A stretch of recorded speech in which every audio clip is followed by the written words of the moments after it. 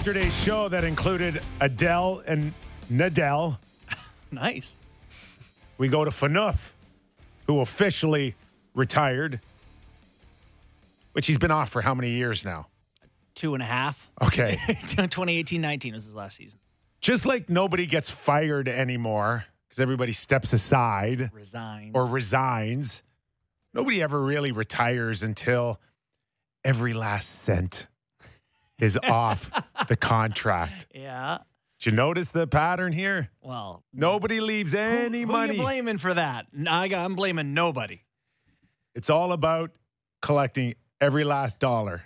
And that will continue under this current CBA because we see players now owed money, but you're not going to retire because once you retire officially, you lose access to the rest of your contract. So that's why Shea Weber will be announcing his retirement in 2029. Do you think if a doctor looked at you at the end of your career, they may have found some diagnosable things to excuse, like if you had a contract through for another 10 years, a doctor would have said you shouldn't play. Like if a doctor looked at me today, they'd be like, your knees are bad, your hips are no good. You shouldn't play hockey again. And that's what's happening. Right. So, recent Hall of Famer, Marian Hossa, if I'm not mistaken, retired with a rash. So this is a touchy one because I've said the same thing. Like, it's tough. It's okay. It is. It's just not the timing. My equipment sometimes gave me a bad rash. I feel like someone's going to be like, this is a far more serious condition, but I'm with you. I can't help but be like, he managed it for a long time. I'm not saying it wasn't a serious condition. But the timing was nice. There's always something. And if you've played, and let's be honest, if you played 10, 12 years, 14 years of pro hockey, you're going to find something. Yeah. Shoulders, knees, hips. Oh, my jaw's smashed in multiple places, torn MCLs. They shouldn't be out there. It's just not safe for me, Kipper. So we got Nashville. I think this is their only visit to the Toronto Maple Leafs. They come in, I think, third in the Central. Not bad. 9-5-1, like the Leafs. Mm-hmm. I think 8-2 their last 10 games. So something's got to give. Surprising Nashville, though. I did not have them as a team that was going to make much noise this year. I would say the biggest thing is the resurgence of Matt Duchene. This guy's got a couple of OT winners. He's shooting the hockey puck in the net. He looks like a guy who's, worth that contract he signed, which there were times last year where you're doing the awkward collar tug. Oh. So we got Terry Crisp later on in the show. He's going to kind of tee us up a little bit and talk about Matt Duchene and the turnaround that you just mentioned. And it's so funny to listen to kind of comments because we know how we love Sheldon Keefe to play between what's he really saying comments. Yeah. And Hines is a guy that's talked about Matt Duchene right now. And it's like, yeah, he's a lot more competitive this year. I'm sitting there going, that could be like the worst insult. Oh, it's so backhanded. A coach could ever give a player. At $8 million, by the way. Yeah. Well into his career. He's supposed to be in the prime of his career. And you hear your coach describe the difference between your play this year and last year. And it's, he's more competitive. John, what have you liked about your star players' play this year? Well, he's trying. A lot harder. Really enjoy the trying thing. He gets an A for effort. Which, you kind of want that all the time, but sure. We've got also Yorkie. Jason York is going to join us momentarily and maybe give us an update on what's going on in Ottawa as well as his thoughts on the Leafs. Mm-hmm. Also, pay close attention to this, okay? Okay. Sammy, you on board here? I'm here. Okay. IIHF is interested in proposing a different outside-the-box format of hockey to the IOC. So there would be more hockey medals at the Olympics. And I think they've used the example of beach volleyball and rugby sevens as an example, Sammy? Correct. So later on in the show, I want you guys to start thinking about right now because we're not going to leave it up to the WIHF because they're morons. They're idiots. Okay, I'm not leaving it to them to come up with some ideas about a different look of hockey. Yeah. So you're going to come up with some ideas later on in the show, and Sammy is. I love it. So start thinking about it right now. I have it right now. It's locked and loaded. Loaded. We'll wait, though. We'll wait because.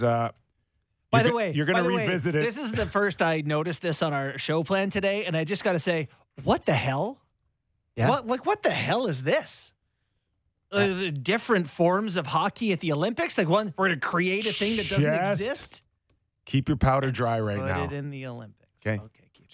I need some thoughts and ideas on what we could do with the game of hockey to change it up. Okay.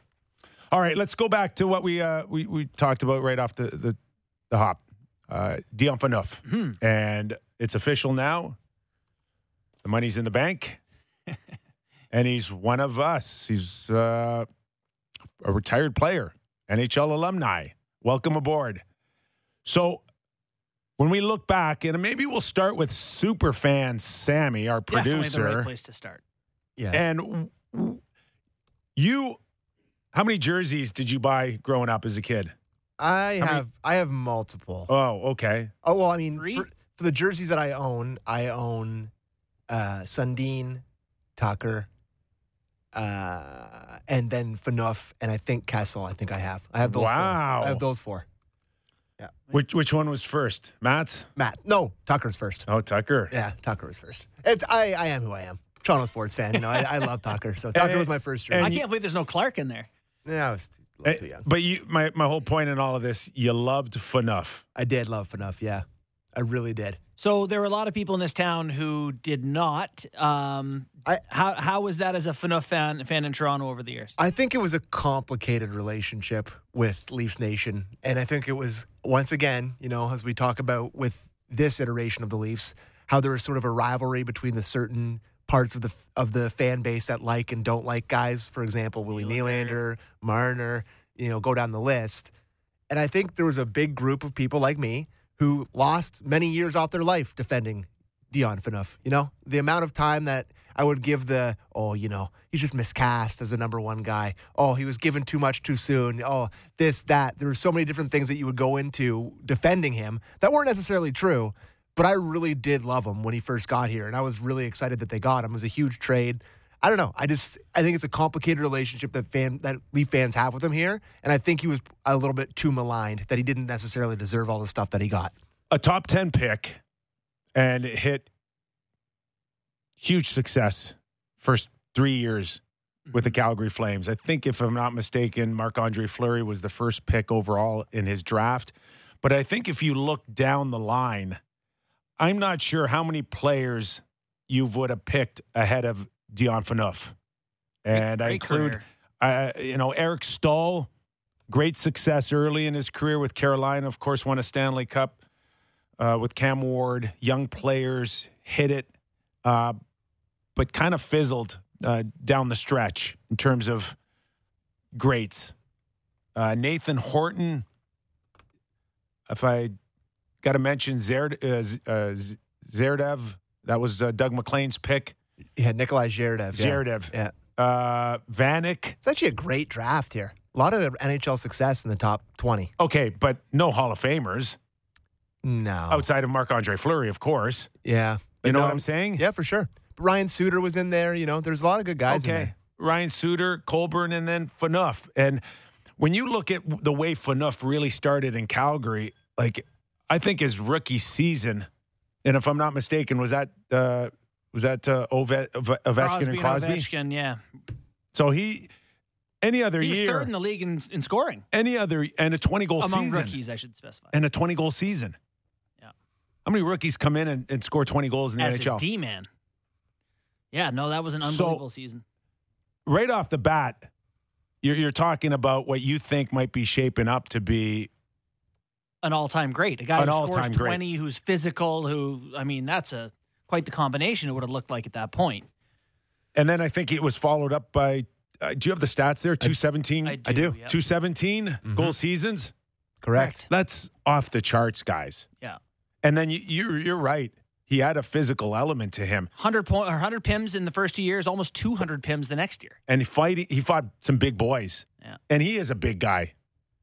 And, factor in, too, the World Juniors and the hype that started coming out of the coverage. Let's just say the words. Is the double Dion put him over the top. And I think that's a big part of it. It's a huge part of it. Like that's where I fell in love with him. Pierre Maguire, with all his shticks and all of that, really did wonders for taking a tournament that could be seen as, maybe a secondary thing to prime time.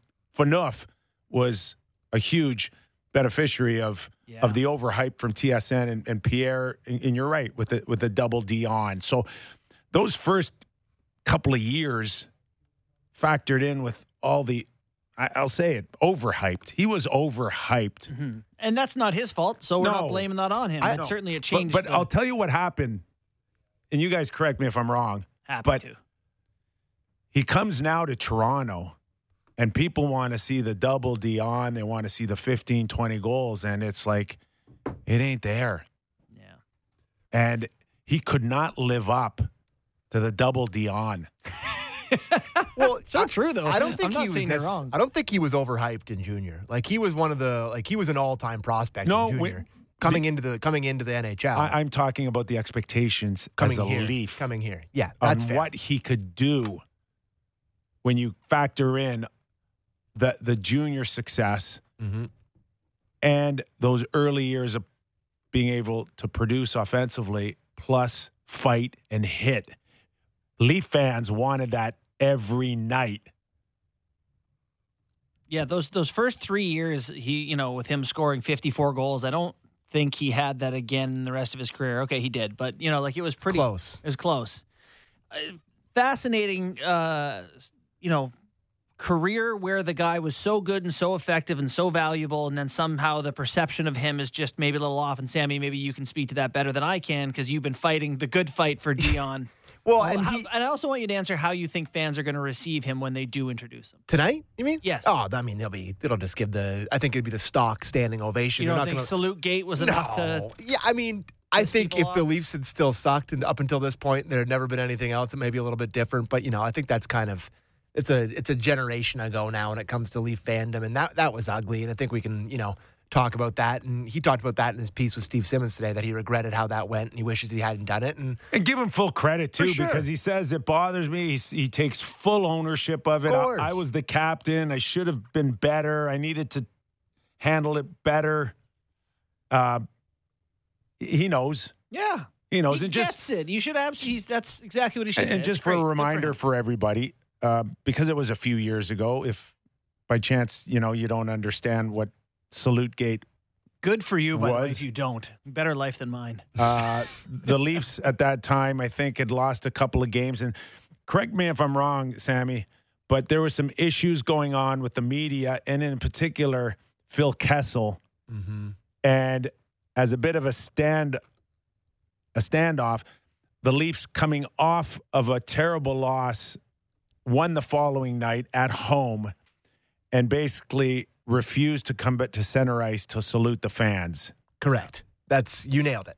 And I think it was a pretty ugly sort of moment for Leaf fans. And I remember being extremely offended. I can't even remember what year that was, but I remember being incredibly offended by that. 2017. Yeah. Wasn't that not that long ago? I mean, it's a few years, but that was sort of the same era as the waffles, and it was King Petty though. Yeah, that's okay. Wild. It was. It's funny that you say you were actually offended because I was going to say I don't know if anyone actually cared. Really offended? Yeah. I wouldn't say like I was like. Did you cry? No, I didn't. Did you?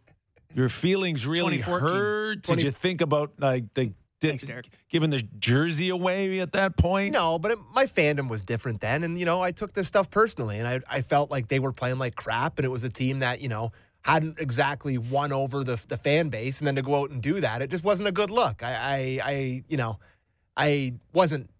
I shouldn't say I was offended. I mean, offended's a big word, but it put me off a little bit when it happened, for sure. That's fair. I'm not going to sit here and say that it didn't affect me a little bit as a diehard Leaf fan that they did the Salute Gate. It was ugly. All right, I appreciate that take. Let me ask you guys.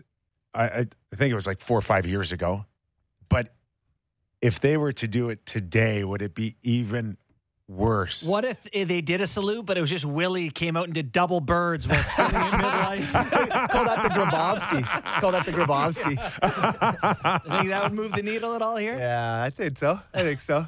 You think it would be even like the fans would be even harsher on them? If they did it today, There would be there'd be even a bigger pile on. Mad as hell, and I'm not going to take this anymore.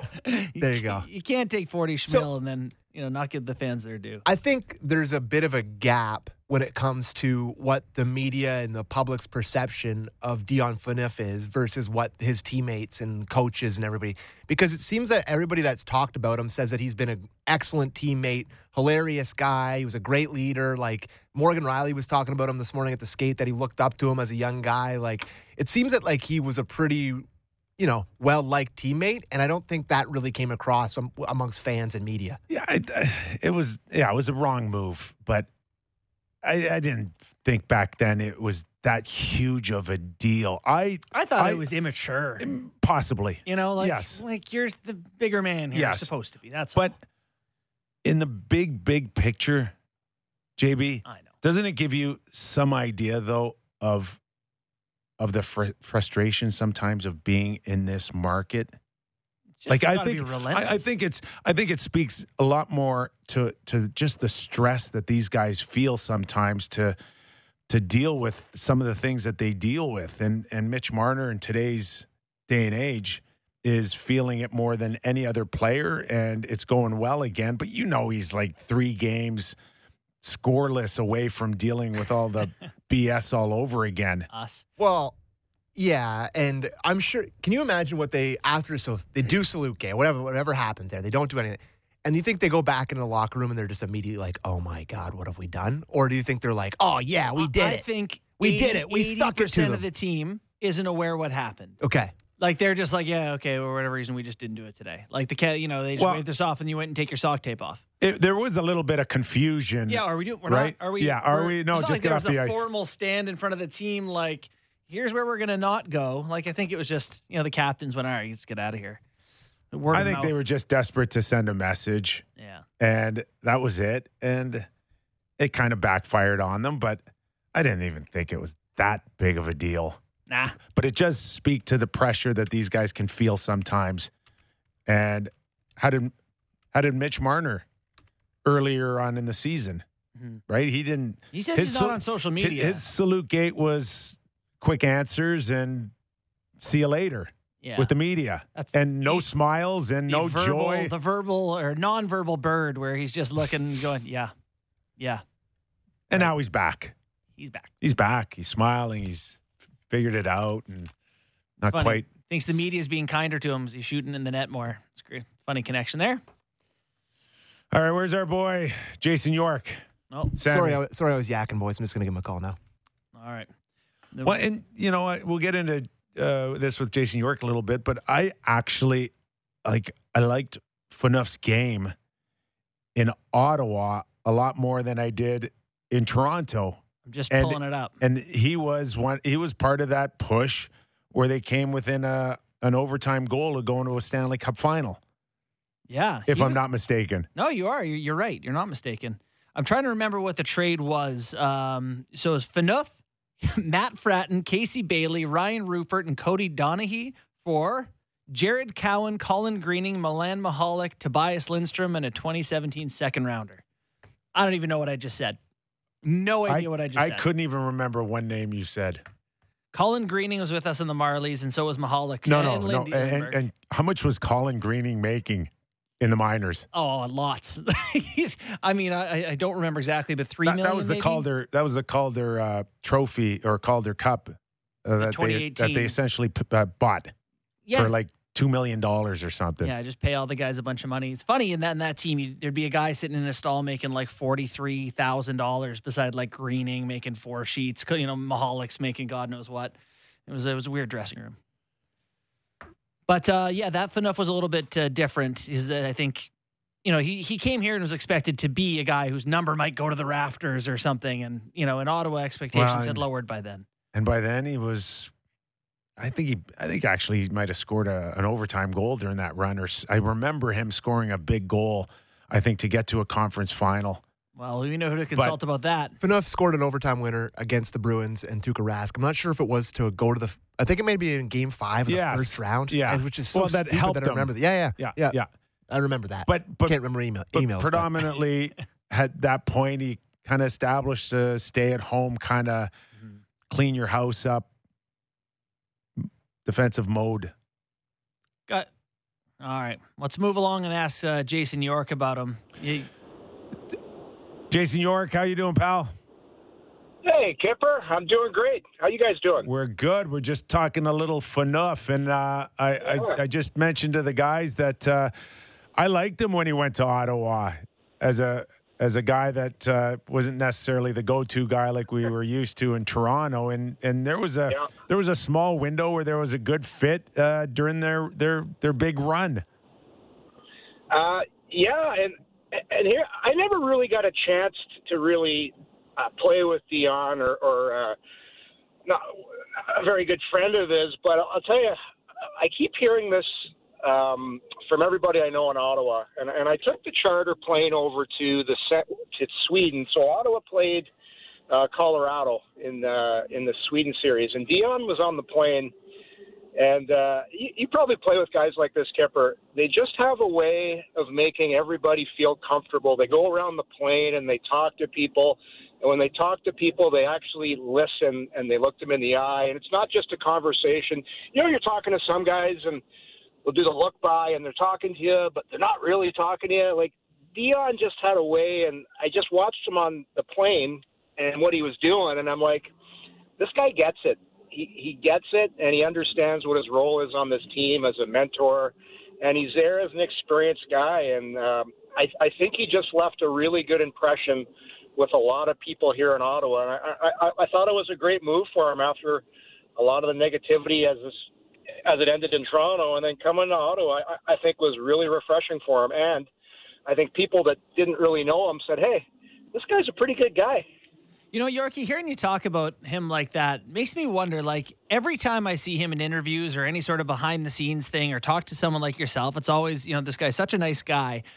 I wonder if part of, what was troubling for him in his career was having to play this role of, like, a tough guy, right? He had a ton of PIMs. He was physical. He could fight. Like, I wonder if there wasn't some sort of, I guess it's duality there of having to be this guy on the ice that maybe he really isn't.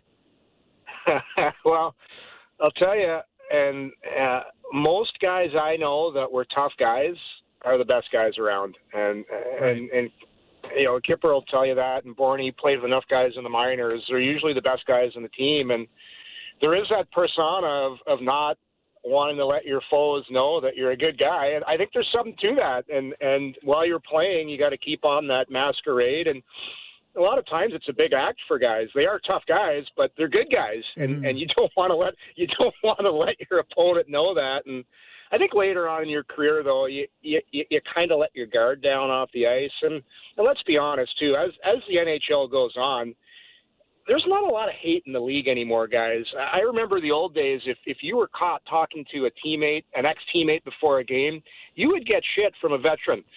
Now guys are chummy. Everyone's texting. Everybody knows each other. It's different now, and I think there's, besides Ryan Reeves and his little thing he's got going with the Washington Capitals. I don't really think there's a lot of hate left in the game, to tell you the truth. What are you saying? You never played rocks, paper, scissors in warm-up? Do you know what you missed? Like, really? Like, Kipper, when you think about it, like, it's the National Friendly League now. Like, you ask someone, like, and listen, when I do color commentating from time and time again, I refuse to call the front of the net the dirty area, because that is disrespectful. That is disrespectful to guys like Tim Kerr, Dino Ciccarelli, that actually had to stand there and take a beating. Like, now you can put a picnic blanket out, you can have a little glass of wine. Nobody's going to touch you. And and listen, I'm not an old guy that's saying I love the game. The game is great right now. But it is no longer a mean league filled with hate. Like, how about the one going around the other day, Borny, about Sidney Crosby I think he was on the forecheck, and somebody tried to hold him up, and he tossed him aside. People are like, "This should be a suspension." I'm like, "Are you kidding me?" It's embarrassing. Like, come on. It really is embarrassing. Thank you so much, because I say that I'm the dinosaur. Now you are. We need that as a drop so Kipper can just play that back when he thinks it. It'd be perfect. That was great. Listen, I'm not saying I love the league. I love the speed. I love the skill. And another thing, people have to quit trying to change the game every single week. Change this, change that. Leave the game alone. It's fine the way it is.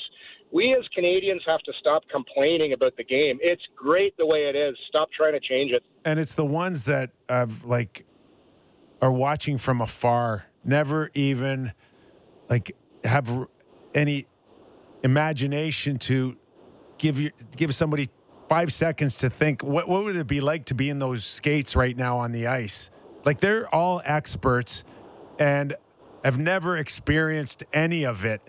We had Tim Peel on the other day, and I can't tell you, Yorkie, the attention that it drew when he started talking about it's impossible, basically, to call it by the rule book.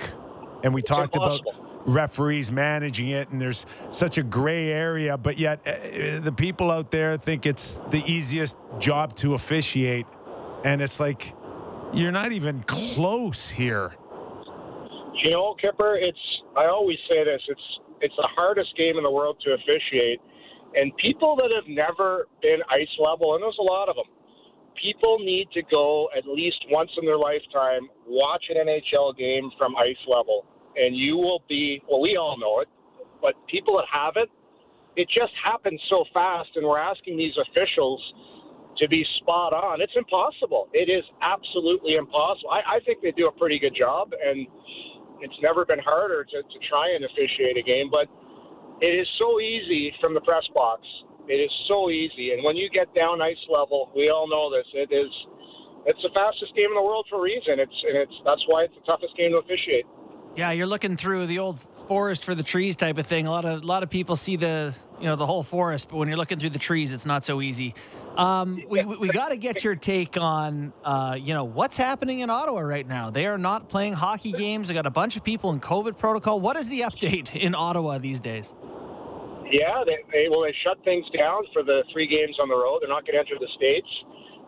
It's been weird. Drake Batherson, for example, tested positive, and he didn't test positive, and he played, he got 4 points, and then the next day he tested positive. I'm beginning to wonder about some of the testing, like how accurate is it, but it is what it is. They've got to, in order for the NHL to play, there's a protocol they have to follow, and the Senators were just doing what they're told. Hopefully this will pass through the team quickly. The one thing I am told is nobody on the team is really sick, which is they're all asymptomatic. So it's just a matter of this eventually getting to a point where there's not so many guys testing positive and they can ice a team. Is there any sense at all that the tracing, does this just go back to their mid-U.S. Western road trip? But, I mean, is it questionable what these guys have been doing? No, I just think it's a case of bad luck, Kipper. I just think it was bound to happen when you think about all the guys that are in the league playing, and did it happen in the States? Your guess is as good as mine. It could have happened right here in Ottawa. Who knows? Somebody could have contacted somebody in the grocery store or whatever. But for the most part, the guys aren't doing anything. Most guys are going to the rink, coming home, staying in. They have their pre-games at the rink. They're not really exposed to the outside population that much, and they're on their charters together. And to me, it's a little bit. I'm a little bit bewildered of how it happened, but it happened. You got to deal with it, and unfortunately, this is the way it is right now with the COVID NHL. As far as people in Ottawa, is this the cherry on top to their season being over right now? Is there a sense that there's just no way Ottawa can get back in the mix of things after this? I think people are realistic here, Kipper, with where this team's at. I think the one caveat is this could be a pretty good draft. And all people in this city want is for the team to compete and to see some hope. I'm always a believer you're selling two things. You're selling winning, or you're selling hope. And this team right now, when you look at their young core, especially that power play they can throw out there with Batherson, Tkachuk, Norris, Shabbat, just naming Tkachuk as captain, there is a lot of hope for the future here. They do have to figure out their goaltending situation with Matt Murray, although Gustafson's played really well. But people are excited for the future here. And they're smart hockey people here. They know it's going to take maybe another 2 years, but I think people are willing to stick it out because there's so many young, exciting players here. But to answer your question, I don't think a lot of people think they're going to be a playoff team. They just want to see the team be competitive and grow together. In terms of all, selling that hope to the fans in Ottawa, it's been a rebuild. They're turning things around. We hear all that. It's tough to know if they believe that it's going to stick, Melnyk and keeping players and all that. How has the attendance been and the actual in-person, the look from Ottawa Senators fans this season? It's been better, Barney. And I coach a junior A team, Kempful 73s, and we brought the whole team to a game on Saturday. It was the Pittsburgh Penguins game. And I was expecting it not to be a great turnout. There was no Sid, no Malkin, COVID running through the Sens, but there was 15,000 there, which is pretty good these days for the Ottawa Senators with all the things going on. Attendance has been better.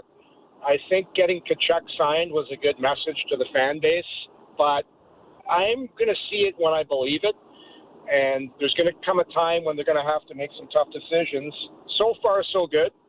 You got Tkachuk. The next one to drop's going to be Norris, because he's a guy that's going to be a key piece of this core moving forward. So he's a guy I would imagine is going to get locked up sooner or later. They got Batherson done, Shabbat's done.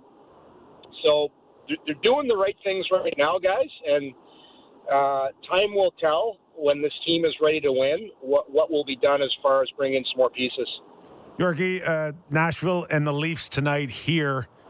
We look at the Predators and a pretty good start, and yet at the beginning of the season we wouldn't look twice at the Nashville Predators, but there seem to be one of maybe 15 teams that could actually find themselves in a Stanley Cup final. If Montreal taught us anything, it's that. Can you believe that with Nashville Predators? All those years when Pecorine was in his prime and you thought Nashville was going to do it, and Coyle would always make the big trade, and nothing ever happened. And I think you're right. Watching what Montreal did last year, all you got to do is get hot at the right time. Listen, I'm with you. I didn't have Nashville as a team that was going to do anything, and I'm surprised as you. But it's one of those years. I think this year the cup is up for grabs, guys. I have no idea. There's some great teams, but hey, Nashville's got as good a chance as any. Yeah, and a team that I guess you would lump into that half with a chance is obviously here in Toronto. Come on, Marty. Yeah. Listen, I don't believe it either, but if we're going to give them 15 teams, you're going to put them in the 15, Yorkie. Did he just call you out? Well, listen, they're going to be part of that group. Yeah, what's your take, Yorkie? Give us your Leafs take. I just want them to win a round, for God's sake. We're talking Stanley Cup. You and everybody else around here. Well, the goaltending's been good. Campbell's been really good, so there's one thing they've got going for them. Nylander's had a great season so far. Morgan Rielly. You look at them on paper, guys. They should win, shouldn't they? But we know there's going to be so much pressure on these guys when they finally get to the playoffs. They're going to be a playoff team. That first round and getting out of it, there's going to be so much pressure on these guys. The proof's going to be in the pudding, guys, and I don't have them as a team that's going to win the cup because, man, every year they just disappoint year after year after year. So for me, until they finally do get out of the first round, I'm not a believer. I got to correct you. It's pressure on 4 forwards. Well, Kipper. Yeah, old Pierre Engvall's not feeling the heat. Like, how much pressure do you want to put on guys? I always say this in Montreal. They named their defensemen. It was Savard, Robinson, and Lapointe. They were the big three. They didn't become the big three after they won cups. Like, they're calling the big four in Toronto. Like, that's a lot of pressure. And these guys haven't won anything yet. They're great players, but it just seems you gotta. I feel for those guys. They want to win as much as anybody else, but there is a tremendous amount of pressure on those 4 players. Yeah, no doubt about that. They've turned things around a little bit here. Have you noticed a difference from the start of the year? What we saw, Tavares obviously and Martin, they weren't putting up numbers in the early going. Is there anything that stands out to you that seems to have helped them get this regular season ship righted? Not really. Barney, those guys are so talented. You knew sooner or later they were going to figure it out. I know the analytics crowd was talking about it early with their puck possession and the metrics. And I do believe in some of those stats. And if you keep playing that way, eventually you're going to get the points. And that's what's happened. Toronto has no problem in the regular season. They are a great regular season team. So I knew they would get out of it. I just can't wait for the playoffs, guys, because watching Toronto in the playoffs is the best real-life drama going anywhere in the world. And I'm excited for when that happens. And listen, I'm not a Leafs hater. I would love to see them do it because the Toronto Maple Leafs are good for our business. When they win, it is awesome for hockey. So I'm excited to see this group when they get to the playoffs and see if they can finally get the monkey off their back. So who is Canada's best team right now? Well, Calgary Flames, I guess. There you go. I like them, guys. I could go with the easy pick, the Edmonton Oilers. I've watched Calgary a lot. I love their goaltending.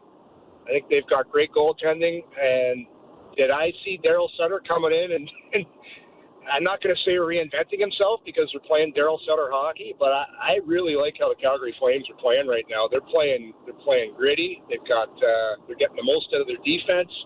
Johnny Gaudreau's in a contract here. They're a team to me. They're under the radar, but I like what they're doing. Just one guy, Daryl Sutter, can come in there and just reset all those guys. Coming guys with Sutter, like with today's player, it's you got to be positive. You can't be hard on guys. Well, here you go. Sutter's coming and he's done it for the Flames. All right, Rourke, where are you off to, buddy? I'm off to Hawkesbury, Ontario, the Kemptville 73s. We got a game tonight in Hawkesbury. We're playing at the Bob Hartley Arena in beautiful downtown Hawkesbury. So that's where I'm off to, guys. Just be all positive, okay? Don't bring any negativity. Don't just give them all a hug. That's hockey today, isn't it? All right, Jason York. Thanks, pal. Really appreciate it. Thanks, Yorkie. See you guys. Sportsnet and Hockey Night in Canada. A night Jason at the Hawkesbury. York. Boy, was he just giving it to the game today.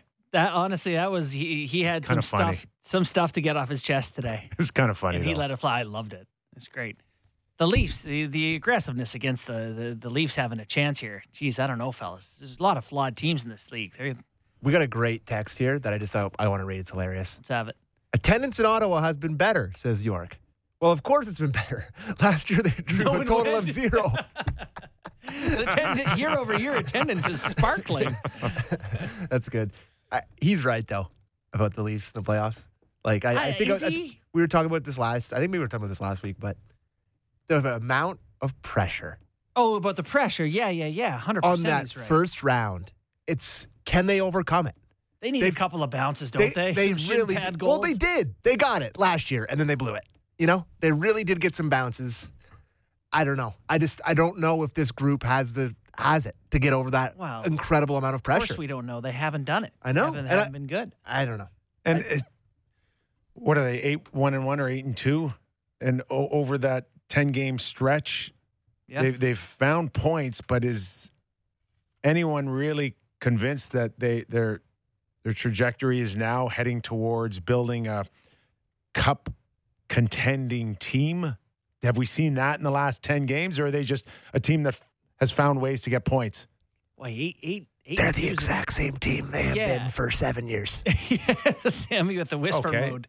Yeah, so, I don't see a much different team. This is important that when they're 2-4, we don't, you recognize it's still the same team playing the same game, and they're 10-5. It still looks like the same team playing the same game. So when they lose, not a knock. When they lose, there's trouble, and when they win, it's let's wait to see how they are in the first round. They painted themselves in this corner, right where you basically can't get credit until you go in a playoff round. So I'd feel bad had they not made their own bet here.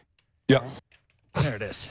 Yep. And after the break, we should also listen to someone who weighs in on if this team has been different or better. Our third host, or fourth, if you count Sammy, Sheldon Keefe. All right. Good segue to take a break here. God, I love that. Also, after the break, Sean Thornton, who is now an author. He's got a book coming out, Fighting My Way to the Top. Also talks about the climb as well. And we have him on the way after the break. And keep thinking, boys, about ways that we're going to reinvent the wheel here in the game of hockey for the Olympics. This is a bad idea. We are not letting them do it without our input. Real Kipper and Bourne on Sportsnet 590, The Fan.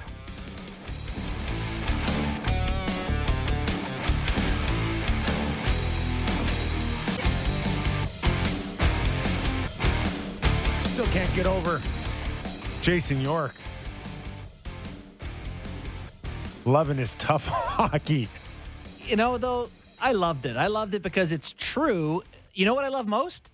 He didn't use it as an indictment of the game today. It wasn't a criticism of the NHL today. It's an acknowledgement that the game is great, has gotten a lot better, but it's not what it was. God, I watched those old highlights of Kevin Lowe. You know, I've been watching a lot in the wake of the Hall of Fame games. Vicious. Well, just like violent penalties that everyone's like, here are some highlights of this man defending. And it's like, those are criminal acts. But it's just a different game. I used to have these conversations with Bob McGill on Big Daddy Bob McGill. Yeah, Big Daddy. And like what extremes he would go to before he'd let a guy pass him to go to the net. Yeah. And it wasn't much different than seeing a guy chop a tree down. It sounds right. It really was different. Like, even growing up, I played around, whatever, I was in college in 2000, call it 15 years ago. Even 15 years ago, 20 years ago, is significantly different than now. Again, not that it was better, that it was more violent in front of the net. It just certainly was more violent. An interesting little piece of news that doesn't pertain to anything we were just talking about there, but it came across my Twitter feed that I thought you might be interested in. This is according to the Wall Street Journal, that the Pittsburgh Penguins hockey team is in talks to be sold to the Fenway Sports Group, owner of the Boston Red Sox. People with familiar with the matter say. So, yeah, that's been going on for a few years now. Mario cashing his chips. He has along the way. Oh, has he been? Yeah. That's the way to do it. Like, what's the point in owning a team? To me, it's like sell it and just be rich, right?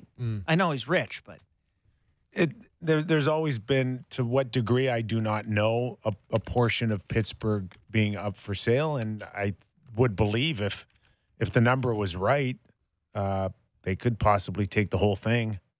$1 billion or something. I'm just throwing numbers, literally pulling numbers. I don't think it would be that high. I just think Seattle was 650. 650. So I don't see how you don't say that the Penguins are a more established franchise, yada, yada. The other thing, too, is it a suppressed market right now with COVID and what's happened in the last few years, and maybe some of the debt that's out there for some of the clubs. Maybe it's a good time to buy. Mm-hmm. Would you know or be able to say what percentage Mario Lemieux would own of the Penguins, or would have owned, or where he'd be at? Well, he was the majority. He was majority? Yeah, he was majority. I didn't know that. Well, they owed him that much money, and on a couple occasions, I think he saved that franchise. Yeah.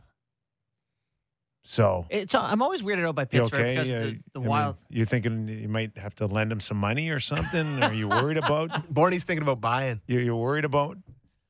I got $80, $80 in my bank account. So, but just when you still factor in where gaming's going and gambling in general, I think the value that adds to a team it's going to be huge.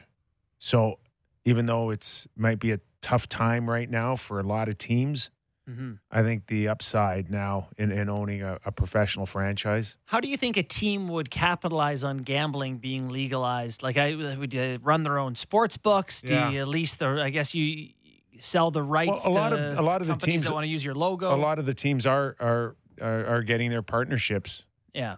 With gaming sites, and to what degree? The league Gary did a deal that was just based on, I think, a hard number, and a lot of people thought Gary should take a percentage off of what hockey can just in case generate. It blows up. But right now, I think those early deals are just based on hard numbers, but long term, who knows where this thing goes?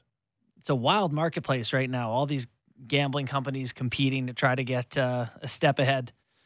FanDuel, DraftKings, a lot of those things run away. I think that's who has a deal with the NHL. One of those two. Forget exactly.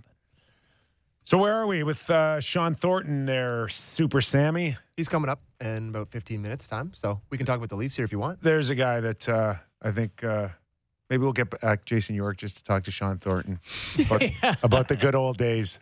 There's a guy that played the game awfully hard. He did, for sure. So the one thing we had queued up for after the break here was talking about the way the Leafs have been playing Sheldon Keefe and the way their roster is constructed. Right now, they've gone back to Matthews and Marner together. Old Willie and JT going to give it another crack. And I think Sheldon talked about he likes how this sets up their lineup, given the way they've played over the past 10 games. Let's take a listen. You know, with this look here now, this is what we intended the group to look like when we started the season. Obviously, Mikheyev's injury aside, it changes things up a little bit, but want to go with this here tonight, and you know, be more than just tonight. Want to give it some runway like we did the last group that was about 10 games or so, and you know, obviously looking for things to continue. I think that's what's important as we've gone here and things have gone really well. As for us as a coaching staff is. We've gotten good results, but we think we can play better, and we want to continue to get good results rather than, you know, seeing that some things might not be working, but let's just sweep it under the rug because we're winning. And we think we can play even better. Think Tavares is pissed he lost Marner? He does seem to get the short end of the stick here, right? It's all about getting everyone else going but him.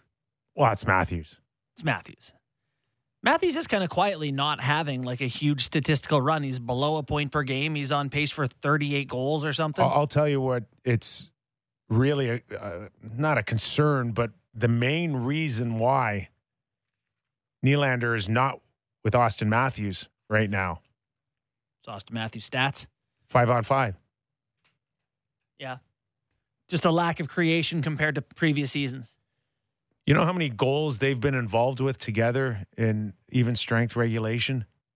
I do, but I don't want to take the punch out of your point. 1. Isn't that like combined? They've got what, 29, 30 games? Yeah.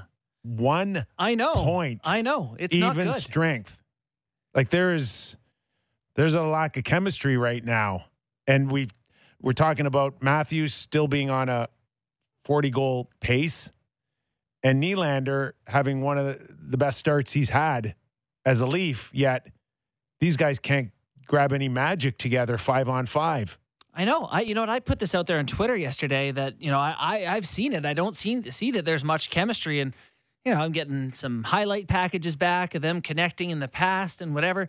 Over these 10 games, it hasn't been good. Like, there have not been moments where you're like, those two are seeing each other. They find each other. They work well off each other. You know, they're two great hockey players, and they've played very good hockey. You know, not exceptional, but they played very good hockey, and that's why their analytics or whatever are good. But they have not clicked in a way that you hoped that they would.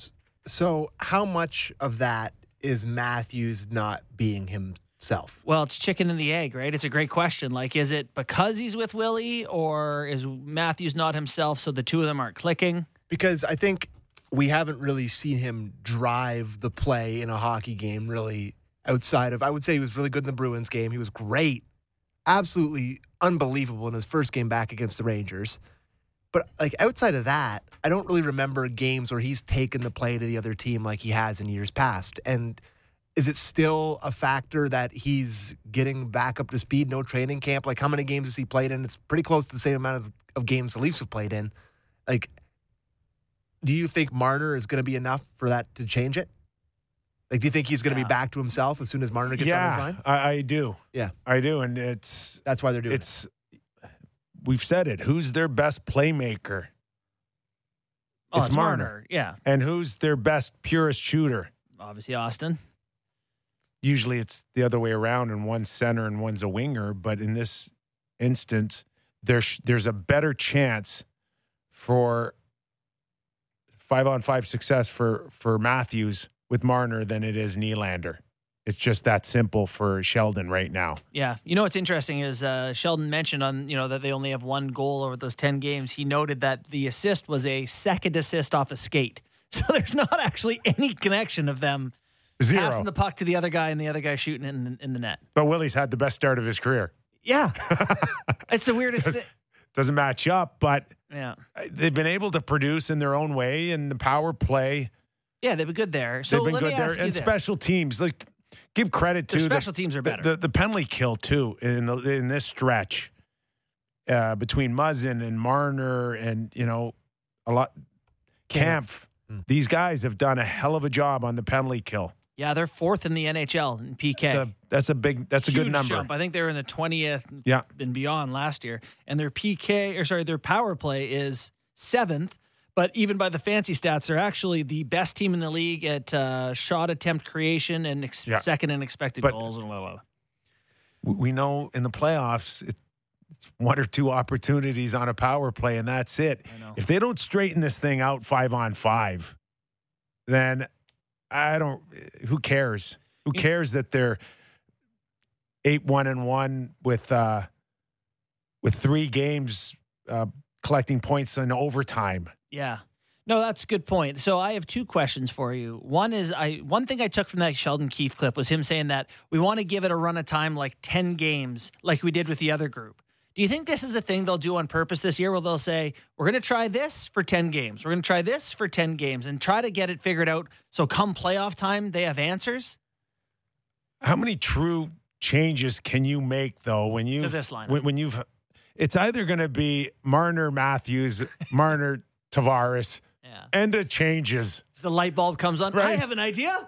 What about Matthews and Nylander in 10 games? Yeah. But really, that's what you're at. Yeah. Okay. Now so then McCabe can come back and add a bit of a dynamic. At least a forechecker. Another good forechecker. But it's still all about your top 4. Yeah. And there's only one option. I can already tell I'm going to talk myself into Mikheyev here after hearing you say that, because I wanted to ask about bunting with Matthews and Nylander. Is there any chance that he was so poor that he was submarining their ability to be great together? Because bunting has not been particularly great for a while now. He's getting a big opportunity. Is it fair to put any blame on him for their lack of success? Indirectly, yes. And it's not his fault that he's in that spot. He's not heavy enough to keep up or play a significant role. Follow-up question, can Mikheyev? Yes, better. Yeah. For sure. He's longer, at least. He can get it on the forecheck faster. And he can, I think he's the opposite of Bunting because he can't finish a lick and Bunting can. You're right. But, and it's been a work in progress for Mikheyev. Yeah. It's the consistency, bringing it every shift, and then just creating that engine that, unfortunately, I don't think he'll ever have when you compare it to Zach Hyman. But there's few guys in the league that can bring it like he has over the last three years. Yeah. But Mikheyev needs to be a key guy when he comes back. What do we, Sammy? What's he need? Another 4 weeks? Yeah, that's what Keith provided a couple updates. It is him and Mrazek. So. 4 more weeks for both? Well, 4 more weeks he's about halfway there for Mikheyev, and then Mrazek's looking to get back on the ice. If Mikheyev can come back and make a significant jump and turn himself into if he can't Hyman finish, Hyman poor, even Hyman poor. If you could just be a version of, a small version of Hyman where you are the first guy on the forecheck and you do lean into guys. Engvall, he can. I think this guy. No, Engvall, not I'm so again. sick of him. No. I'm just telling you that there's no reason why a guy like Engvall cannot turn himself into a bit of an engine too. There's no reason he can't. You're 100% right. Except maybe the space between his ears. I was just going to say, there's kind of a Are we reason. doing that? Are we doing Except that? for that space between his ears. Yeah. But other than that, those are the guys that will change the dynamic of that Leaf look Yeah. internally. And you got to hope and pray, if you're Kyle Dubas, that one of those two guys can still make a bit of a leap here. But time's running out, and you're going to have to go to that trade deadline to take a real crack at another chance of going deep. Someone else. I have something for to throw at you here. But first, Sammy, who was it that said the other day, it was kind of a ruthless comment that I don't think many people Koshan pretend to be Pierre Engvall in road hockey. Yeah. Oh. Well, it's funny you guys are talking about the guys never switching up. It's always going to be Matthews and Marner, Nylander, the whatever combination. Didn't Babs put Connor Brown and Zach Hyman on Matthews' wings for a stretch of period in his rookie year or his second year? I remember there being a long stretch where Nylander tried to be a third-line center for them, right? Yeah, but I remember there being a long stretch where he played those two guys on his wings, and it was just a completely different look. Yeah, So- something different anyway. Yeah, but there's just they don't have that option now. So here's the question I wanted to throw at you, Kipper. Is one thing I've heard Kyle Dubas say is that if he could have a team of the. So I'm asking about Engvall and also thinking a little of Nick Ritchie, I'll admit. But if he could have the fastest team in the NHL, you got all the fastest guys, or you could have all the toughest guys, or you could have all the smartest guys, whatever it is, he says his choice would be all the smartest players. Yeah, I agree with that. You take the brain over the speed team, the skill 100%. team, the tough team. I've played with so many guys where you're the difference between me and you, I would say, is you get to the wrong spot faster than me. Speaking of backhanded compliments, the theme of the day. That's it. Yeah. And it doesn't really matter. You have to have great intelligence to match your great speed, or else it's useless. Uh-huh. And there's a lot of guys out there that I've played with and watched over the last 21 years. That's all that's happening. It's in the AHL. You are just getting to the wrong spot faster than everybody else, and you're not helping at all. So to Sheldon's point, high IQ. We'll take that all day long. Yeah.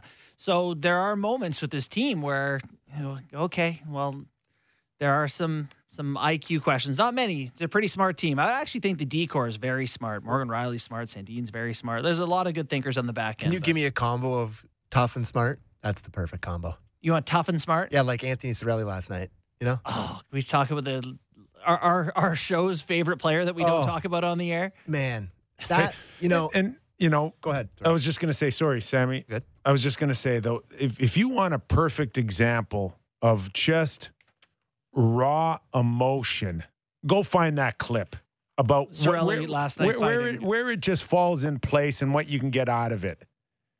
And not to knock Nick Foligno, but you compare Anthony Cirelli's fight last night to, say, the one that was manufactured because of the incident with Tavares in the playoffs in the first round, and the difference between emotion around those two, and it's just night and day. I really feel like the Foligno thing is he didn't want to hear about it in the media that someone should have stuck up for Tavares. Like, he was like, let's just get out of the way just in case. I think you're 100% right, but he should have thought that there would have been opportunities in a short period of time. It didn't have to be the next shift. Yeah. The Cirelli thing, so, Brock Nelson drills Killorn, tries to hurt him a little bit, and Cirelli runs in there. Nelson is 6'4", 215, and Cirelli's 6 feet, 190, and goes in there and goes toe-to-toe. I'd say he won the fight if his nose didn't get exploded into a pillow by one Brock Nelson right, but... Sammy, he's on your Team Canada or what? You love to play that game. Yes, he is. And I love Cirelli. And I hate to do this. And I hate to be Mr. Neanderthal. But what guy on the Leafs outside of Simmons is doing that? Is seeing it. Bunting probably goes in there. Does Bunting ever fight? Not really. No. I just feel like they have There's so many teams around the league that have that element. Sammy, that's just not their makeup. I know. It's just not the look that But am I allowed to want that? Kyle's wanted, and it's too late to hope for that now. I know. But I'm allowed to want that, though. Oh, yeah. You're a green light. Yeah. It's just, a kid that, hasn't been in the league that long, isn't tough, isn't known as a tough guy. A guy who's way bigger than him in Killorn, a much sort of quote-unquote tougher guy. He gets run by Brock Nelson, and there's no hesitation. He doesn't think about it. He doesn't do anything. The flippers come off. He's in there throwing them right away. And I love that so much from him. So yeah, I just wanted to mention that before. Tampa sitting third right now in the Atlantic. Best team in the league. 3 points behind Toronto with, I think, 2 games in hand, and they have not even come out of second gear. No, they're the best team in the league again. I mean, Florida, I haven't seen enough of to. I'm still kind of want to see what it looks like for them. That third line's gone, so give it some more time on that. I mean, Colorado has been badly injured by and large. Vegas has been, without a lot of their guys this season. Those two teams are interesting notes, but Carolina just kind of hums along 11-2, no big deal. That's another team worthy of a mention, but no real juggernaut. Tampa Bay to me is still the team I'm taking every time. Belmar has been a proven depth guy the last few years. I would say they've gone from you like their depth to their depth is not really a detriment. They're fine. Corey Perry's there now. And great in the playoffs for the Habs. Two years in a row, Dallas and Montreal, where Corey Perry has shown he's got plenty of juice still left. Yeah, he does. They need a couple of their young guys to come along. Like Ross Colton needs to have a year, and Matthew Joseph, Taylor Radish, some of those guys. If they get any of those guys to pop, they're dangerous as usual. Perry's still sitting on a goose egg, it has to be said, with one assist -5. You wonder if back-to-back cup runs is maybe not in his favor. For sure. But I mean, when push comes to shove, when the games get big, he'll be around, he'll be doing stuff, he'll be squirting water into dudes' water bottles and hooking and hacking. He'll be doing stuff. Yes, he certainly will be. But the Leafs are going to beat you with their offense, their specialty teams, and they are still a quick team.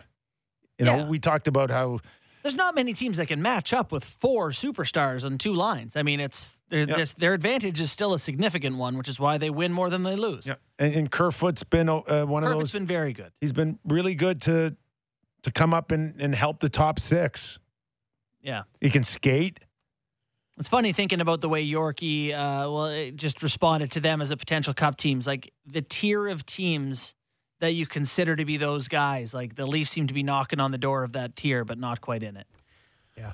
So we're sitting on Sean Thornton, who's going to join us momentarily. But what's that, Sammy? Go ahead. I was just going to say that you could take a break too if you want. No. Well, we also got, of course, we teed it up like crazy. We talked about proposing different outside the box hockey looks for the Olympics. Have you guys thought about it? I have. Are we going to do it now or should we break? Let's do it now. Let's fit it in. Okay, no. But you're going first because when I first talked about this at the beginning of the show, you had mentioned, I've got a great one, and it's been percolating. Not real.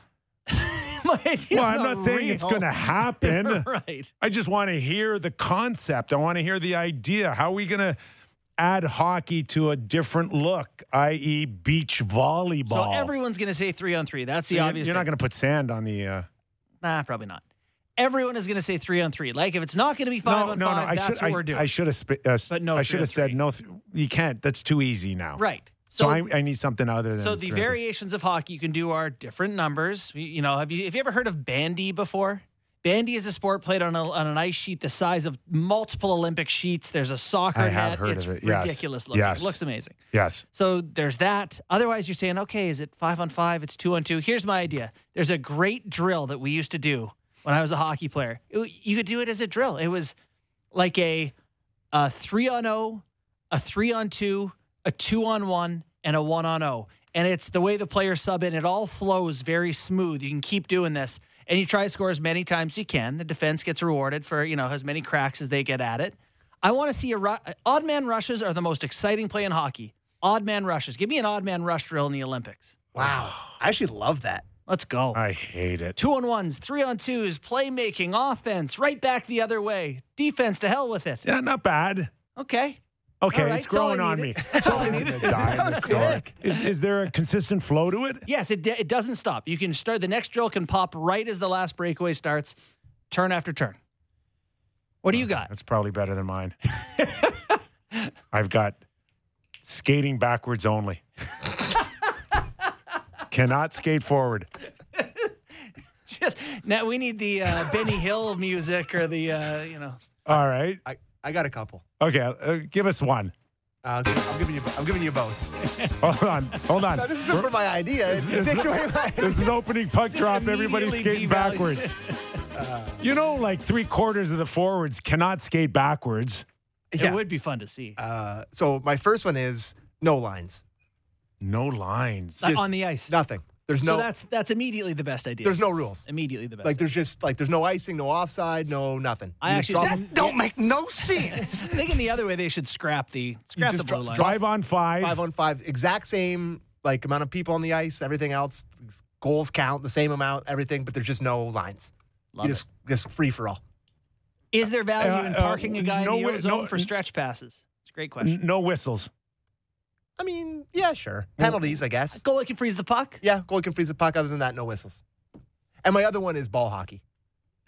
Yeah, that's actually a big deal in some places. I'm with you, but I didn't have. I changed the ball to a golf ball. Change the puck to a golf ball or the Yeah, a golf ball. Wow, that'd be. How about multi-puck? Let's go. Oh my God! So yeah, my final two submissions to the IIHF: no rules hockey, no lines, and then the other one is ball hockey because I think there's a completely different type of guy that's good at ball hockey than ice hockey. Well, the only good idea between the three of us is no lines. Okay, Oh, I got thank you. another one though. I got another one. Let me have it. 2 pucks. Well, I mean, I suggested multi-puck. I feel like you Did just you? stole my idea, but yes. All right, so 2 pucks. So would you referee each puck like it's its own? they're both live.